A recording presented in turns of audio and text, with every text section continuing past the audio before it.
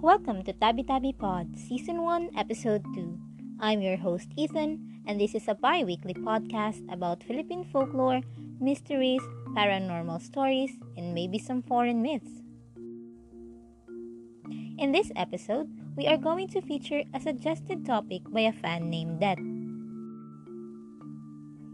I recently created a group called Tabi Tabi Podcast Group where listeners can have a decent discussion about the latest episode as well as suggest new topics for the podcast.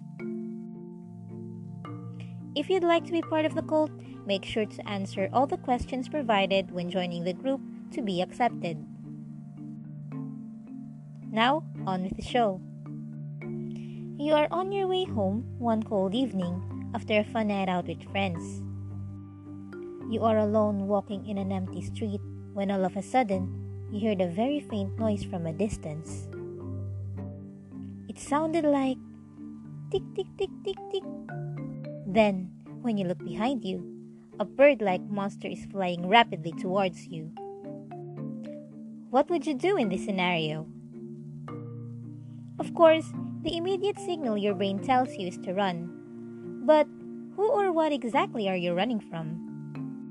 This winged human, who is very active at night, is called a tik-tik.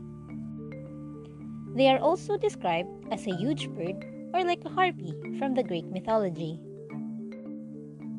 They prey on humans, particularly the pregnant women, because of their fetuses. The tik-tik is named after the sound they create, which is tik-tik. The unique sound they produce serves as a warning to people. From my hometown in Bicol, we call them kikik because, allegedly, the sound they make resembles the word kikik.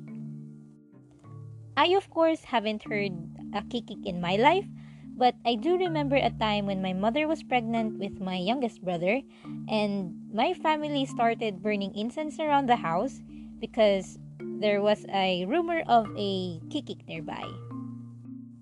Which made sense in my childlike mind because tik-tik or kikik, as I've mentioned before, preyed on pregnant women.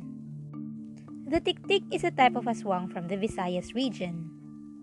Now, let's get a bit off topic here. The word aswang, as I have understood, is just a generalized term for evil creatures that prey upon human flesh or blood. Which means, the manananggal, tik-tik, and wakwak are all under the aswang category. It honestly needs a separate episode because it's a lengthy discussion, so I guess stay tuned for that. Now let's get back to our real topic, the tik-tik. They say that everything about the tik-tik is in reverse. If you spot a tik-tik and she's beautiful, then that means she's ugly. Now, with that information, we can assume that the tik-tik can take the form of a human in daylight. Another thing is that if you see the tik-tik in the air, it's actually on the ground. If you see the creature far away, then it's near. And lastly, the louder you hear the tik-tik, the farther it is away from you. And when you can only hear the faint sound of the tik-tik, that means it's closing in on you. Most of the time, these creatures live in the provinces, but there are instances where the creatures were found in the suburbs. The tik-tik loves to consume children, particularly sick children, unborn babies, and sometimes small animals. They say the tik-tik will creep into the sleeping victim's house, climb on the walls, and find the victim, hang on top of her like a bat, and stick out her long tongue to pierce her uterus. With that description, we can safely say that their target are pregnant women, like a manananggal, another monster for another episode. There are two kinds of tik-tik, the fetus-loving type and the one who warns people of the presence of the aswang in their place. In some folklore, the tik-tik accompanies the manananggal and serves as a spotter as it flies alongside its master. By spotter, I think they meant as a lookout for the next victim.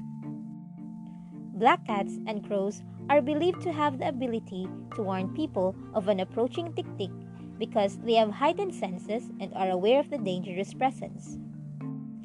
As for their weaknesses, it is said that they are afraid of salt, religious icons or objects, fire, sharp blades, and prayers. Those items are common to ward evil creatures in the Philippines. It is advised to place at least one of these objects in different parts of your house to prevent them from coming for you. As for how you can protect yourself when you're out at night, I guess just carry some of the items mentioned and run. Run as fast as you can and find shelter, or you'll be its next dinner. And that is it for the second episode of the show. Thanks for listening to Tabi Tabi Pod with me, Ethan. With the few informations I found on the internet, that's all I could provide you with.